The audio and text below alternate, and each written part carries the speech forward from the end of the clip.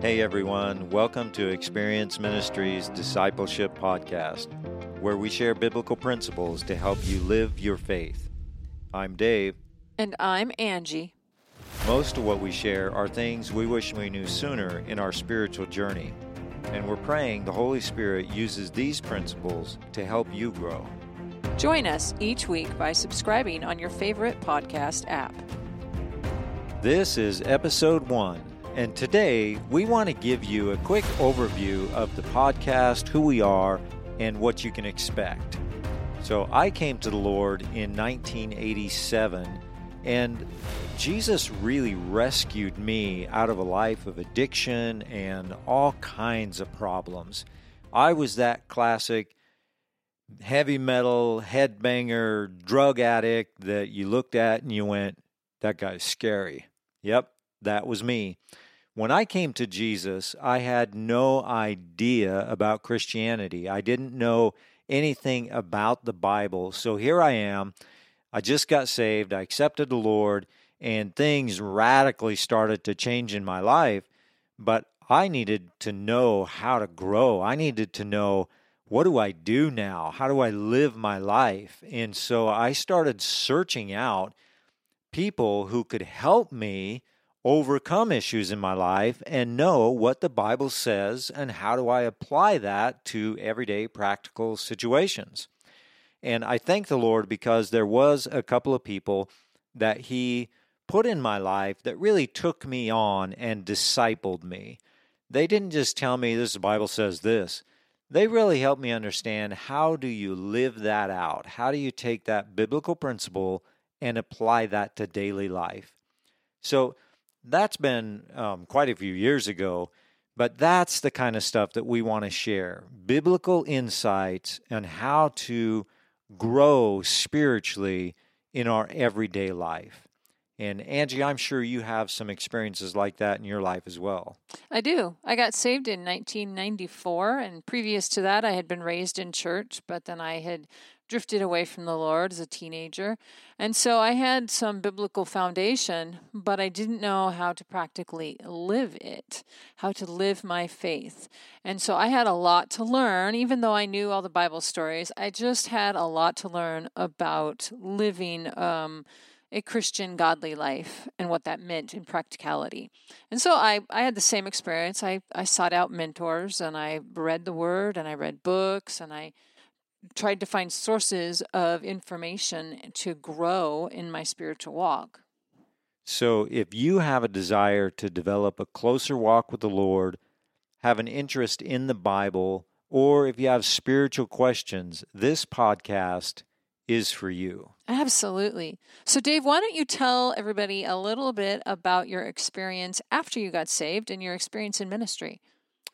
Well, I did get saved, and shortly after that, I became very active in the church. So I've done just about everything in the church you can do, except sing in the choir, because you do not want me to sing in the choir. You do not. Absolutely not. I mean, I can clear the house out. People run. It's quite scary. But no, I've done youth ministry. I've been a youth pastor. I have served as pastor in multiple churches. Co-pastored. I've been on the mission field. I do have a PhD in pastoral counseling now, and I have opened and ran multiple pastoral counseling centers. I am an author, speaker, and now we lead Experience Ministries. And Experience Ministries does training and outreach. We do credentialing and support for ministers who do all kinds of things in ministry, whether it's traditional pastor role or chaplain or pastoral counselors. And I've been active full-time in ministry for over 18 years now. That's a long time.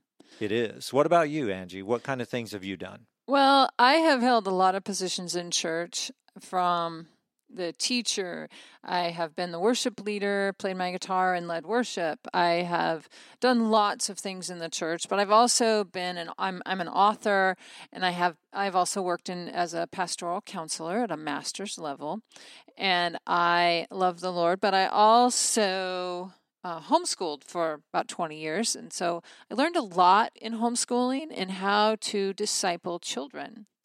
And that is a challenge all in and of itself. Absolutely. So we've been married for 24 years now. We've had a bunch of children, and they're all gone and on their way in college and doing various things, except the last one. He's still here with us and getting ready to go to college, which he will do very soon. But, even more important than the positions we've held or the incredible opportunities that the Lord's given us, it's what we have overcome by living out biblical truth. And that really, to me, is the greatest victory in all of my life, is learning how to live in a way that lines up biblically with the Word of God and make sure that we're overcoming the daily challenges. So maybe that's an addiction, or maybe that's just negative reoccurring thoughts or stress, fear, anxiety. There's all kinds of things that we need to overcome on a daily basis. Absolutely. So, Dave, why don't you tell us, give the audience just an idea of what kind of upcoming topics they can expect?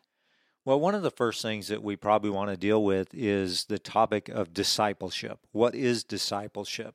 Much of the church talks about discipleship, but I don't know that the average believer really knows a whole lot about what that means. And if it's a non-believer or somebody that just got saved, we use these Christianese terms like discipleship, and many times they just scratch their head in confusion like, what are you talking about? So we want to really dive into that topic. We're going to talk about things like the tongue and the power of tongue and speaking life, things like that. And by all means, if you guys have a question that you want to have answered, shoot us an email and we'll answer those type of questions as well. But that's the kind of stuff we're going to talk about is what are the practical things in life that we need to live out as Christians.